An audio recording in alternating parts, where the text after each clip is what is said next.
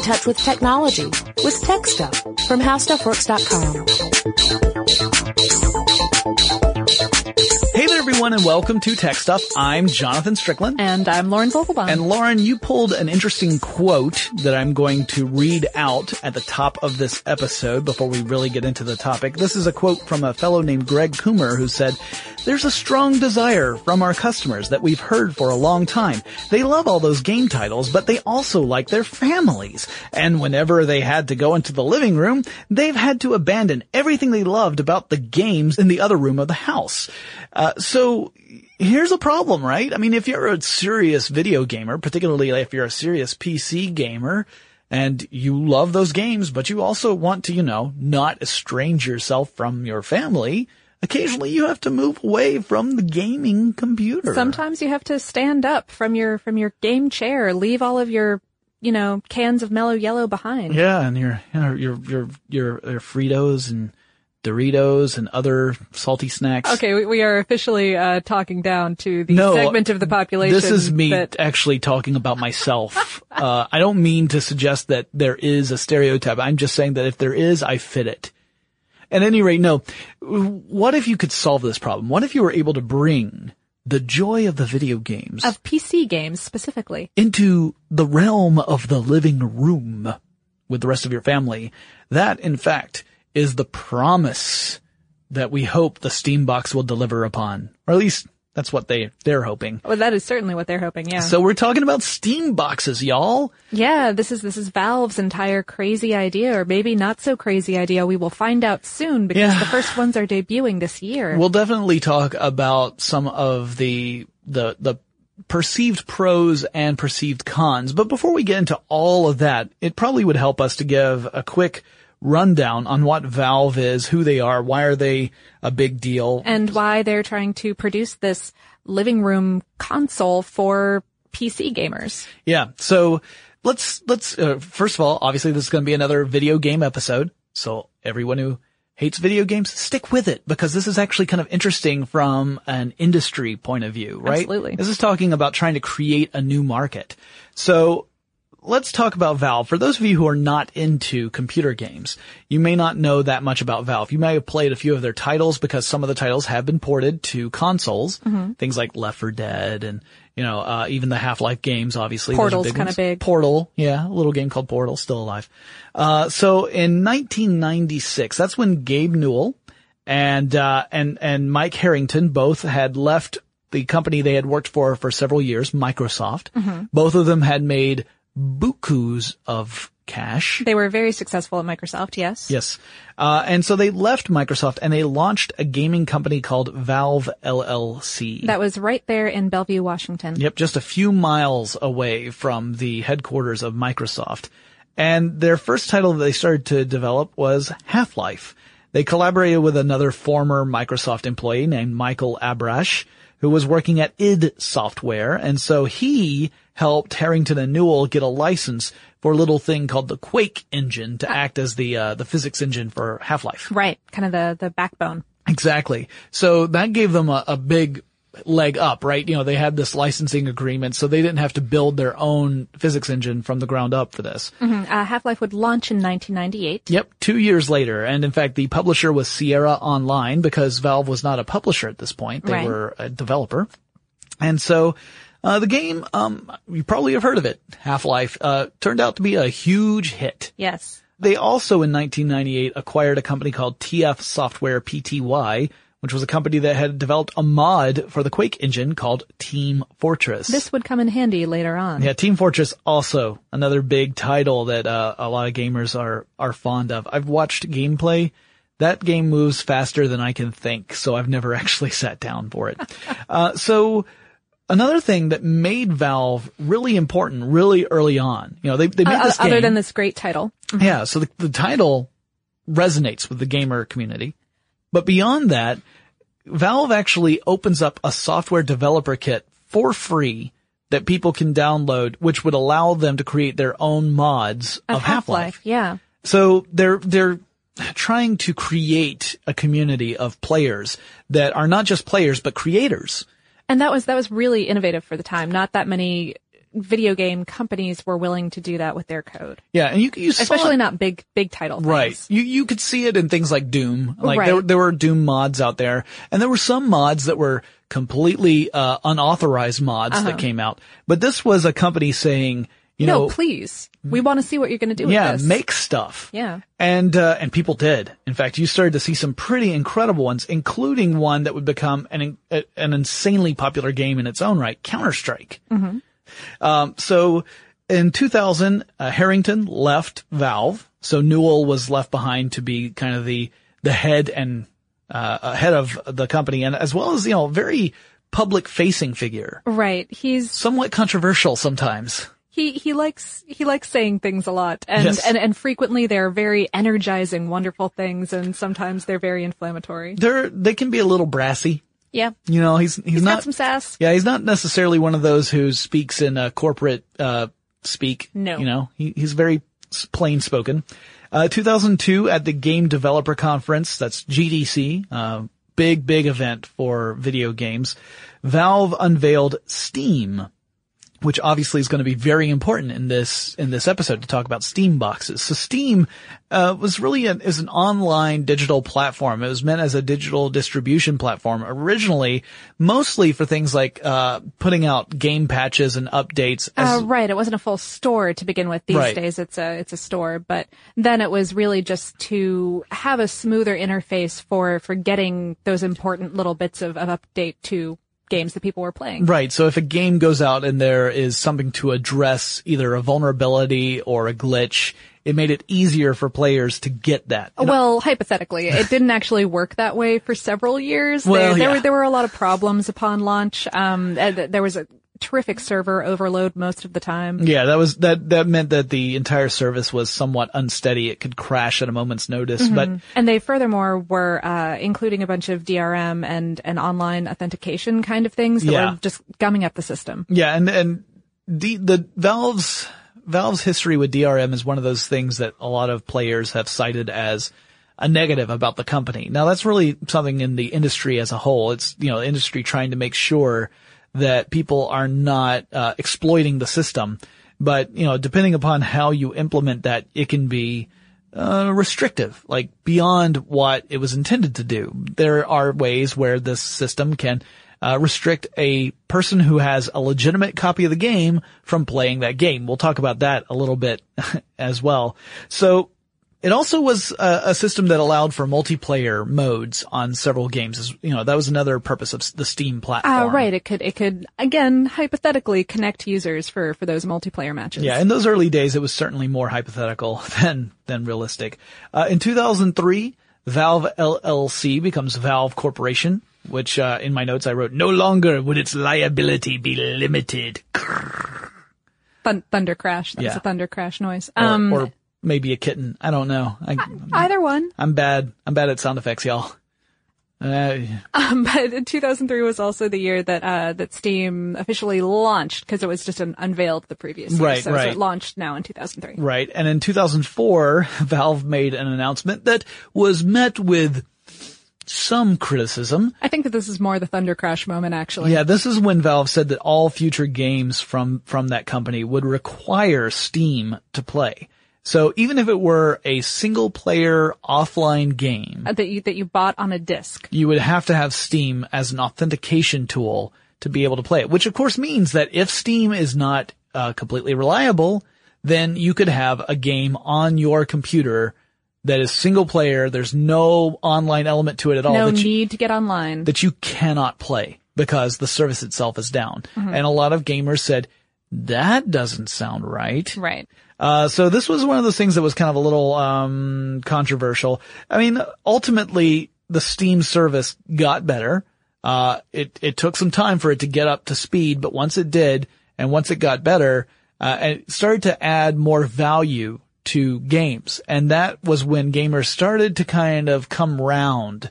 Sure, but that wouldn't happen for another couple of years. Yeah, Back no. in these early days, Half-Life 2 also launched that year, and it took players in some instances hours or even days to just get online to authenticate because of the server overload. Yeah. But Half-Life 2 would end up giving us things like Gary's Mod, Right. which ended up being huge in machinima circles. People were using Gary's Mod to create little machinima movies. Machinima, for those who do not remember, Tech Stuff did an episode ages ago about machinima. It's essentially machine animation. It's using computer-generated characters that are pre-generated by something like a video game as sort of digital puppets, and you use those to tell your stories. And then there are a lot of different examples out there. The one I always cite, because it was what introduced me to machinima, is Red vs. Blue from Rooster Teeth. But there are lots of different examples, and in fact, Gary's Mod ended up being kind of a renaissance for that, or really a launching point for a lot of people to create these creative projects. 2005, Valve ended up making agreements with third-party publishers to allow non-Valve games in the Steam store. And this is really where things are starting to pick up for Steam, because it's becoming a viable marketplace, not just a thing where you could get a patch assuming that the system's up, or just a thing that allows you to play your game because of the DRM. Now you have a store where you can go and buy games and download the game, and you never end up getting a physical copy at all. Exactly. You just buy it on. In fact, most gamers, I think these days, as long as they have a decent internet connection, this is how they buy games now. They're buying them online, downloading them, and usually you have some sort of cloud element. This is certainly true with Steam, but you have a cloud element where you can buy a game, install it on your computer, play it, and then if you ever were to need that space, you could delete it from your hard drive, and then maybe later down the road you think, I'd love to play that game again. You could and re-download it, yeah, along with your saves. Yeah, because it's all cloud-based, right? Mm-hmm. Because if it weren't cloud-based, then you'd really be stuck. But that was another thing that Steam did that, again, added value to the service and to the games themselves. Mm-hmm. And I think partially because they started becoming accountable to third-party publishers, they really got their act together. I think that was the tipping point of them going like, I guess that we need to have more servers and accountability for our services. Yeah, let's make it stable. And, yeah. They also added in achievements, which for some people is the only reason to play games.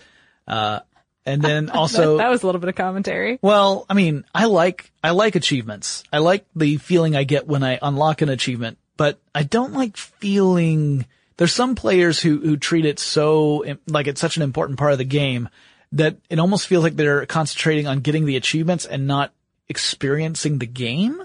And then I feel like I get talked down to if I don't get all the achievements. Well, don't hate on their version of gameplay. Live and let live. I don't hate on the fact that they're wrong. I just point out that they're wrong.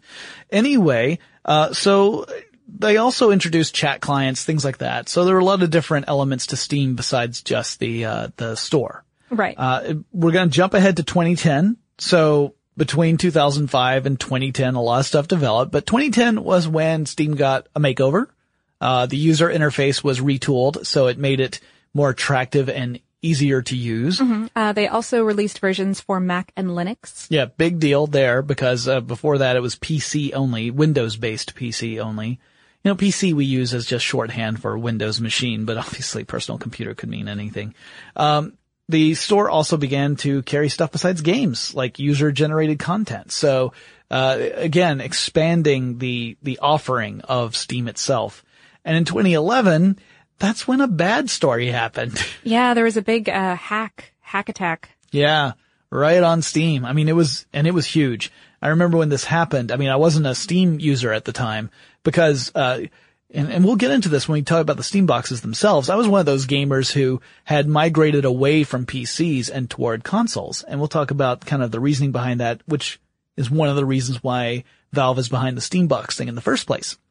Anyway, I was aware of this, but I wasn't affected by it directly. So hackers ended up defacing the forums over at Valve.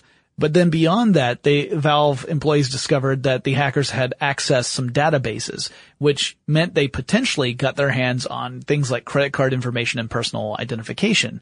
So that raised a big scare, and months after it happened, Newell went public saying, we still haven't found any evidence that they actually took any recent personal information.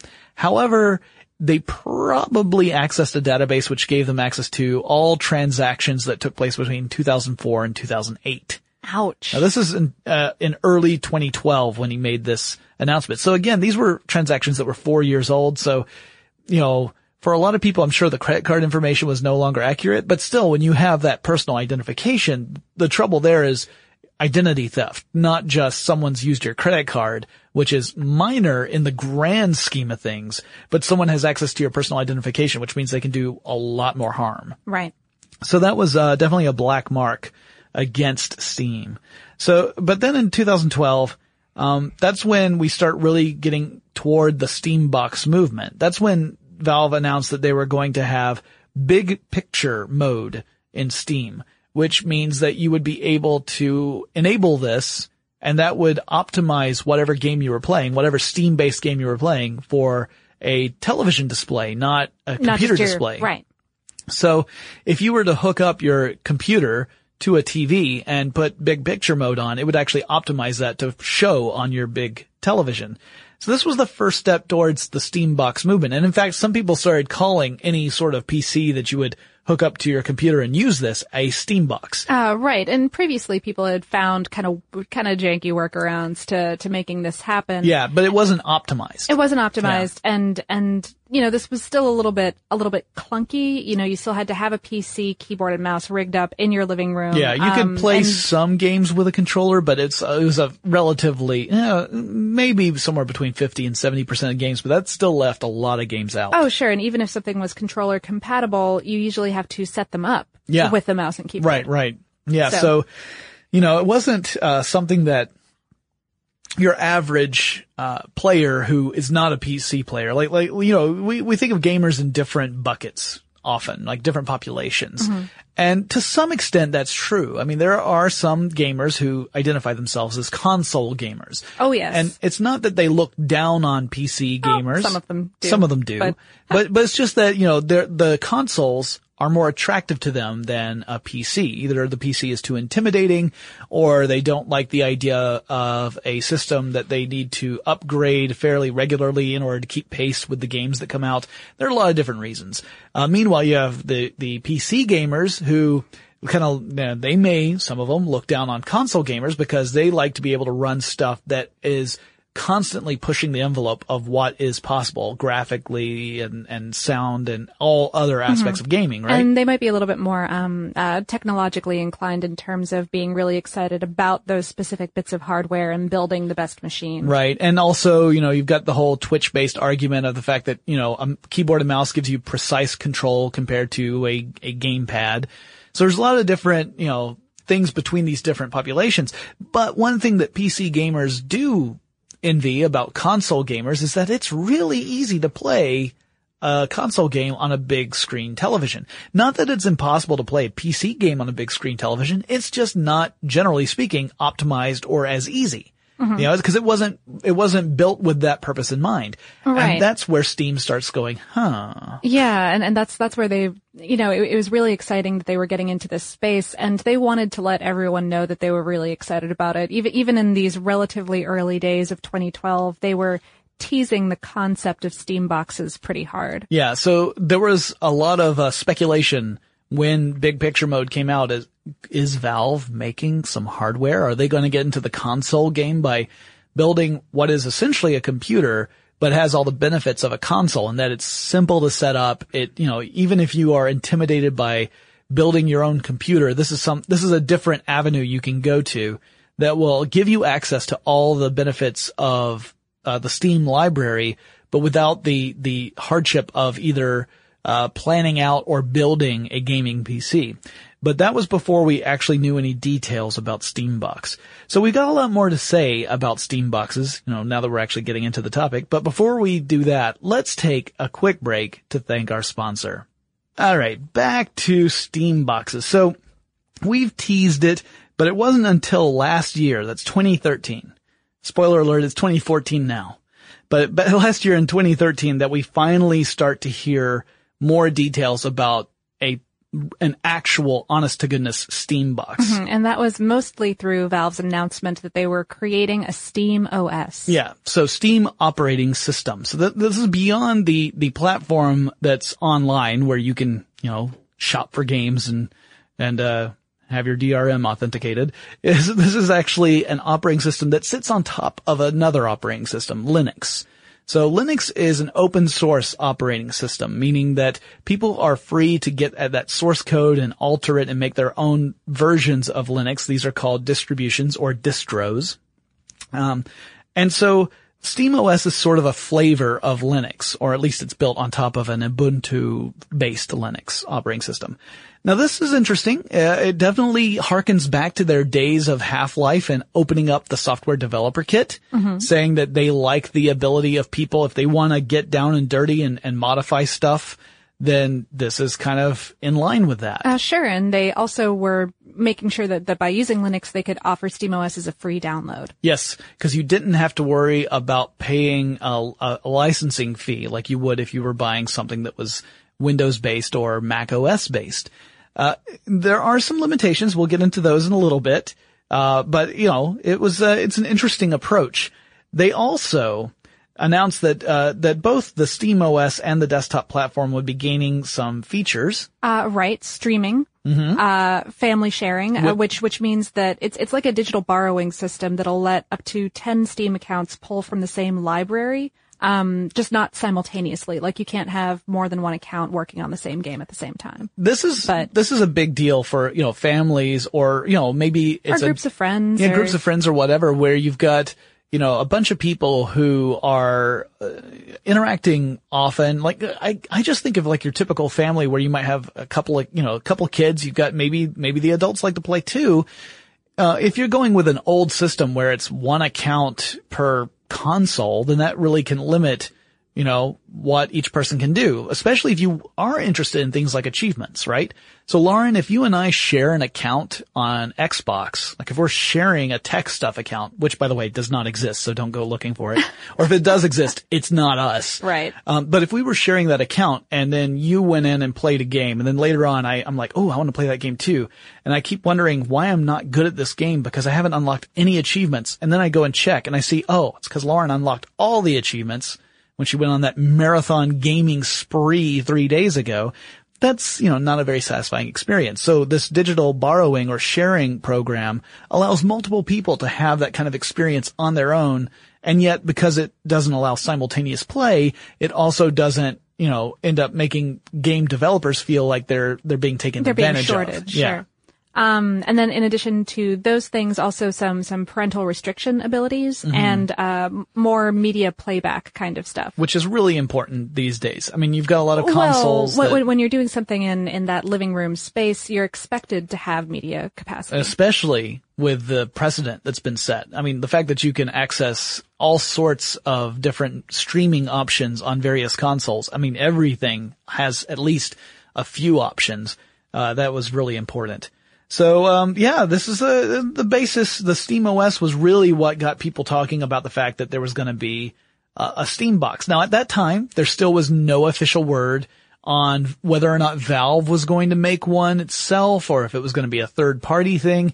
Valve did end up making 300 Steam boxes. The prototypes that they were releasing or I guess are kind of currently releasing as a beta. Yeah, and those 300, as far as we know, that's all there ever will be. Valve has not said that they are ever going to make more. They might, but they have not, at least as of the recording of this podcast, they have not said that they're ever going to make any more. So those 300, that's it. Yeah. But then they are, of course, since they're not making their own hardware, that means that they are opening that license up to any number of hardware partners. Yeah. And SteamOS, because it's free to download, technically you can build your own. You can build your own Steam box. You don't have to go out and buy a branded Steambox computer. Sure. So, but here's kind of the reasoning behind it. So we talked about how console players, one of the things that they benefit from is the fact that it's really easy to set up and play a console, right? The consoles are made with a certain set of specifications. They plug directly into your entertainment center. Yeah, it's really simple. It's plug and play. You just go out, you buy a box, you open the box, and it's all the stuff that you need right off the bat. You don't need to futz with wires and worry about, is this bit compatible with that bit, and is it the best bit that I can possibly buy? It's just, nope, that's it. That's what you get. Right, and then if you buy a game for that system, it'll work on that system. Yep. Yeah, hypothetically. Yeah. There are, of course, exceptions when some manufacturing flaw happens. But, generally speaking, you buy a game for a system, it'll work on that system. So, but that comes in a premium. Yeah, it does. It depends too, because there's another benefit that these companies have in that Microsoft, Sony, and Nintendo, they all are not just in the hardware business, they're also in the game business, right? So that means that these companies can mark down those consoles so that they can sell them for less money. They can essentially sell them at a loss, but they can make up that loss in game sales because they're also in the business of producing games. Right. Now this puts them at an advantage over Steambox manufacturers, which for the most part, they're just making the hardware. So a Steambox manufacturer cannot mark down the Steambox without just taking the hit because there's nowhere else for them to make money. Right, right. So yeah, that's one of the big challenges for Steambox manufacturers is being able to price their products so that they are making a profit.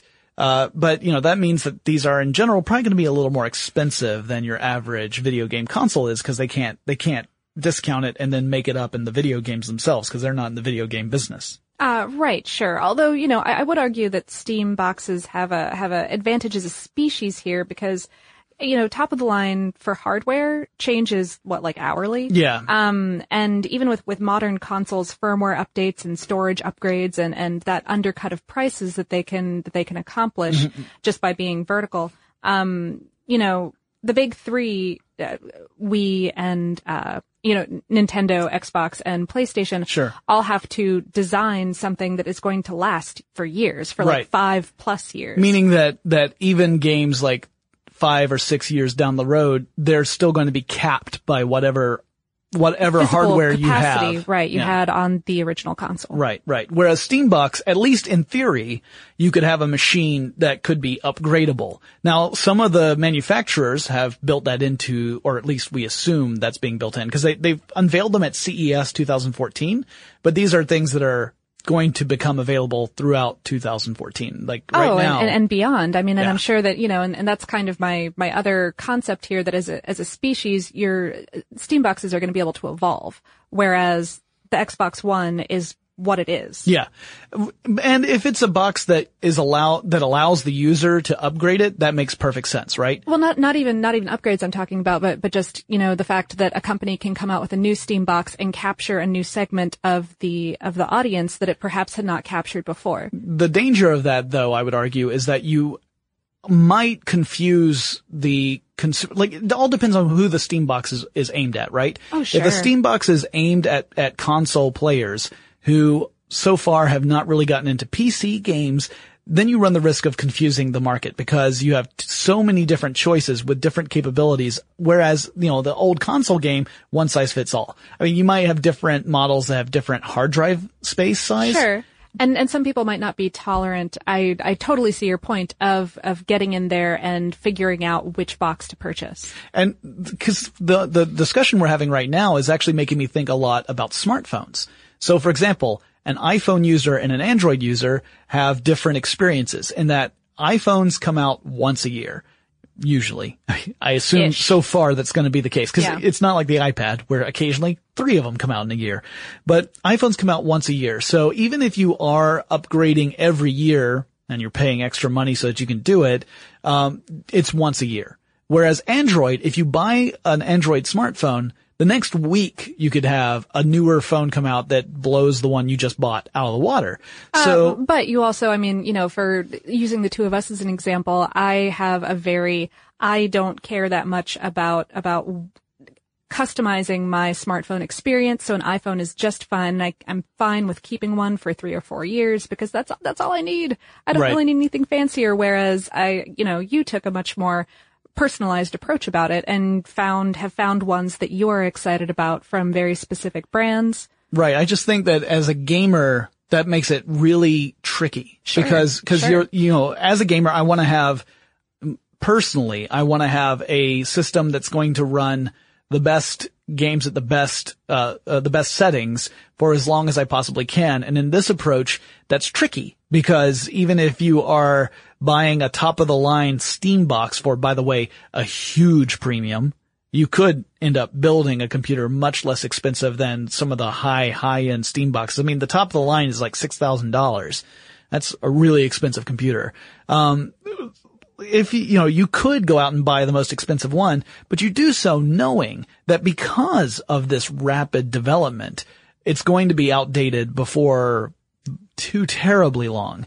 So it's tough to justify that kind of investment for a certain population, right? I mean, I'm sure there's some people out there who $6,000, they're like, yeah, I'm going to be paying another $6,000 in 6 months, but hey, I have a gold jet, so what do I care? I think for the vast population, that's not true. But see, here's the other thing is that if this is actually aimed at PC gamers, the Steam box is, then you have other questions, right? Like, okay, I'm a PC gamer. I've got a tower, at home where it's my PC rig. Maybe I don't want to bring that rig into the living room, and that's what's preventing me. Because technically, I could just download SteamOS. I could use big picture mode. I could just port that entire machine over into the living room and hook it up and everything would be cool. Maybe it wouldn't look so nice because it's an enormous tower. Maybe then I would want a Steam box because I could use that as a secondary gaming device hooked up to the television. It would also address one of the other problems of Steambox that I'll get into in a second. That would, I guess, make sense, except that if I'm a PC gamer and I've got a long history of either building a gaming rig or knowing exactly what I want, I'm not sure that I would go out and buy a Steambox, a branded Steambox, rather than build my own. So in other words, I'm not sure who the Steambox is for, is what I'm getting at. Because if it's for the console gamer, it's really confusing to have so many flavors. If it's for the PC gamer, a lot of them already have built their own gaming rigs, so I don't know that they'd be tempted, right? I see what you're saying, and I think that what they're hoping to do here is utilize all the best parts of both console and PC gaming. Therefore, marketing this to everybody, and what they're hoping, and again, this might be a pretty high hope, is that they're going to avoid all of the downfalls of each also. And I'm not, I'm not positive how well that's going to work out, but, they've got some good things going for them. They're potentially connecting a huge list of established gamers. They've got like 65 million active gamers on Steam. Circa, right. From as of November 2013. Yeah, in fact, they've even, poked fun at other companies saying, oh, it's so nice that you got 10 million. I remember when we hit 10 million. Yeah, they're certainly not above a wee bit of snark there. But they're, they're potentially connecting this list of established gamers with a new console market. And as we've all seen with stuff like this, it can be really hard for new hardware to gain adopters unless it has an exciting game library at launch, right? Right. Simple example. I have yet to buy an Xbox One because I'm still waiting for the game that I really want to play. Absolutely. And conversely, it can be really hard to convince developers to create games for new hardware unless they're assured a large player base. Catch-22. Yep. Steam already has at least 300 games available that run on Linux, which is a small portion of their overall game library, which is like 3,000. Still a huge library to start for launch. Like, if you think of a typical game company launching a console, you're talking about launch titles that usually you're talking maybe a couple dozen. Maybe. So 300 is pretty impressive. And their blockbuster games are basically the Valve games, but they do have a lot of really popular indies involved in that. Yeah, I think, Don't Starve. Yeah. Perhaps. Yeah, Fez. Yeah. I remember hearing about Don't Starve. I haven't played that one, but, I know that, I think Gone Home was on Steam. And, yeah, definitely. Gone Home, by the way, I just downloaded it the other day. I haven't played yet. I won't spoil it for you.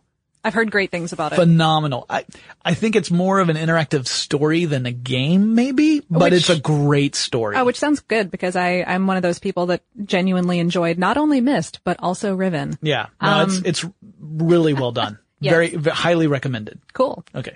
Another good point that I think the Steam boxes, I keep wanting to say Steam boxin'. That's what I always, I end up calling it that too. I'm just going to call it, that's the plural, Steam boxin'. There we go. We are making decisions here at Tech Stuff today. one of the things about Valve is that they can really undercut the big three consoles' game prices. Oh, yes. They certainly can. Because Steam isn't beholden to brick and mortar stores the way that they are. There's an advantage for brick and mortar stores to keep game disc prices above a certain minimum. Sure. And Steam's sales, if you guys have never been on Steam sales, they are the best things ever on the entire, you can get incredible games for $1, a couple dollars. Well, and see, here's the thing is that they count on the fact that people will indulge in impulse buys during those sales. I know people who have bought games that they had never intended to buy, but they were so cheap that it was one of those things. I have to act on it now because it's a sale. So eventually the price is going to go back up. Mm-hmm. And even though I may never play this game, it's never going to be this price again. So I'm going to buy it. Oh, right. It's kind of an incredible play on psychology. Oh, yeah. Also, it means that people get access to games that they might not ever have played otherwise, and they broaden their gaming horizons. Sure. And so furthermore, I think that Valve is really hoping that with SteamOS, games will be able to get more out of the hardware than your average gaming PC, since the system can be more streamlined, thus helping keep box prices down a little bit. Although certainly everything that you were saying earlier, Jonathan, about the fact that the manufacturers don't have a direct stake in the video games makes it a lot harder to. Absolutely. And plus, here's another thing. I mentioned that I don't know who these Steam boxes are for, or Steam Boxen are for. That's really not Valve's problem either. Sure. They're just making the platform. They're not making the hardware. So they're not running any risk, really. They're just creating yet another way for their games to become available and playable in the living room space. So hypothetically, if anybody adopts this, it's time well spent. And even if all the manufacturers who are building branded Steam Boxen, even if those never take off, if gamers go out and they build their own living room PCs running SteamOS, that's still a win for Valve. Yeah. So in a way, it's a brilliant strategy because there's very little risk and huge reward. Sure. Okay. So what are some of these other problems that we're looking at for wide adoption? Okay. So Lauren, I'm in my living room and I want to play me some games, but I don't want to be doing that WASD and mouse click scheme for controlling. What do I do? You use a controller? Yeah, but we're talking PC games, do they make controllers that work with PCs? Actually, Valve makes their own controller that works with this PC. That is the only hardware, I think, mostly other besides than the prototypes, those yeah. 300 betas, that they are actually producing in-house, and there are some excellent galleries of their prototypes up online. Yeah, I know that they changed it recently as of the recording of this podcast, that there was it underwent a makeover where I think they even added some more buttons and removed some other stuff. Oh, there's so many buttons. They settled on this 2 trackpad design, using trackpads instead of thumbsticks. Thumbsticks, sure. And the trackpads include haptic and audio feedback so that you can feel and hear what they're doing. Which sounds pretty cool to me. I haven't seen it, but that's the kind of sentence that makes me excited about a controller. See, and I saw it at CES, but their line to actually use it was so long that I didn't have a chance to play with it. And I really wanted to, because I was like, I understand that it takes a little getting used to the trackpad, but once you do, it's natural. It's not like something where after 5 or 6 game sessions, you're still thinking like, this is terrible. Apparently, within half an hour, you're thinking, this makes fine. Perfect sense. Yeah. It's different, but it works. I've heard that it is a very design specific experience that takes you a little bit of getting used to. Yeah. But, also in order to solve some of the problems of porting a keyboard into a controller, since there are many more buttons on a keyboard than you could possibly ever fit on even an extremely fancy controller. Right. They do have a bunch of buttons, but they also have a little customizable display screen so that you can program virtual buttons in there. And players can even create, like with anything, players can create for any given game, button configuration. Right. They can map buttons to specific functions. But then they can share them online and it'll have a little ranking for the most popular ones so that if you don't want to spend that half an hour or 45 minutes at the beginning of your game experience setting up a custom control, you can download a few popular ones and see what works for you. So gamers, here's my advice for you. First, become the best at any given video game. Second, create a fake controller configuration that you claim is what gives you that amazing ability. Put that online. Anyone who downloads it will be worse than you are because you're using the real configuration that you keep just for your own purposes. Also, have enough friends to upvote that crappy thing. Yes. Yeah, it may require you to actually make lots of friends. Which maybe if you're the kind of person who is doing this sort of underhanded gaming scheme, you're not the kind of person who has a lot of friends. Maybe if you're a host on a popular podcast and you have this plan, your listeners will totally back you up on it and you will dominate in at least one video game. Come on, people, give me this one thing. That's all I'm asking. I've heard you let out peals of megalomaniacal laughter before, and actually that was the most like Bond villain that I've ever heard you sound. I get a little Blofeld occasionally. This is not cat hair on me. It's actually dog hair. But otherwise, I'm very, very close to my Spectre friends. That controller was certainly a challenge. How do you make a controller that will work with these computer-based games, but within the context of a living room? And, you know, with that twitch capacity that people talk about for right. preferring the mouse and keyboard. Yeah, that versus precision, exactly. So, I haven't used it yet, so I don't know personally what it's like, but the reports I've seen have said that it's really, once you get the hang of it, once you get over that learning curve, it's pretty natural.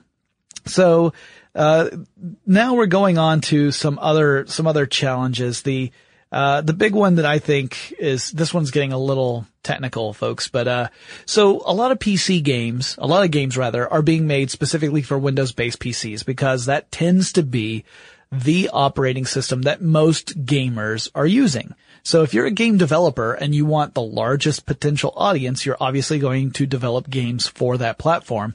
And then if you have the capacity and time, you'll develop it for other platforms as well, right? Sure. But if you're looking out there and 80% of your intended audience is using one platform, that's what you develop for. Well, there's this collection of application programming interfaces that are all collected under a label of DirectX, which is from Microsoft.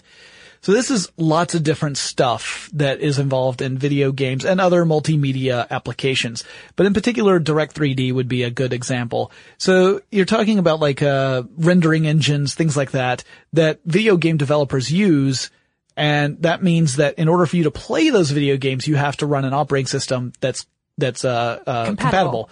So here's the thing. It's a Microsoft product. So take a wild guess at what operating system is compatible with it.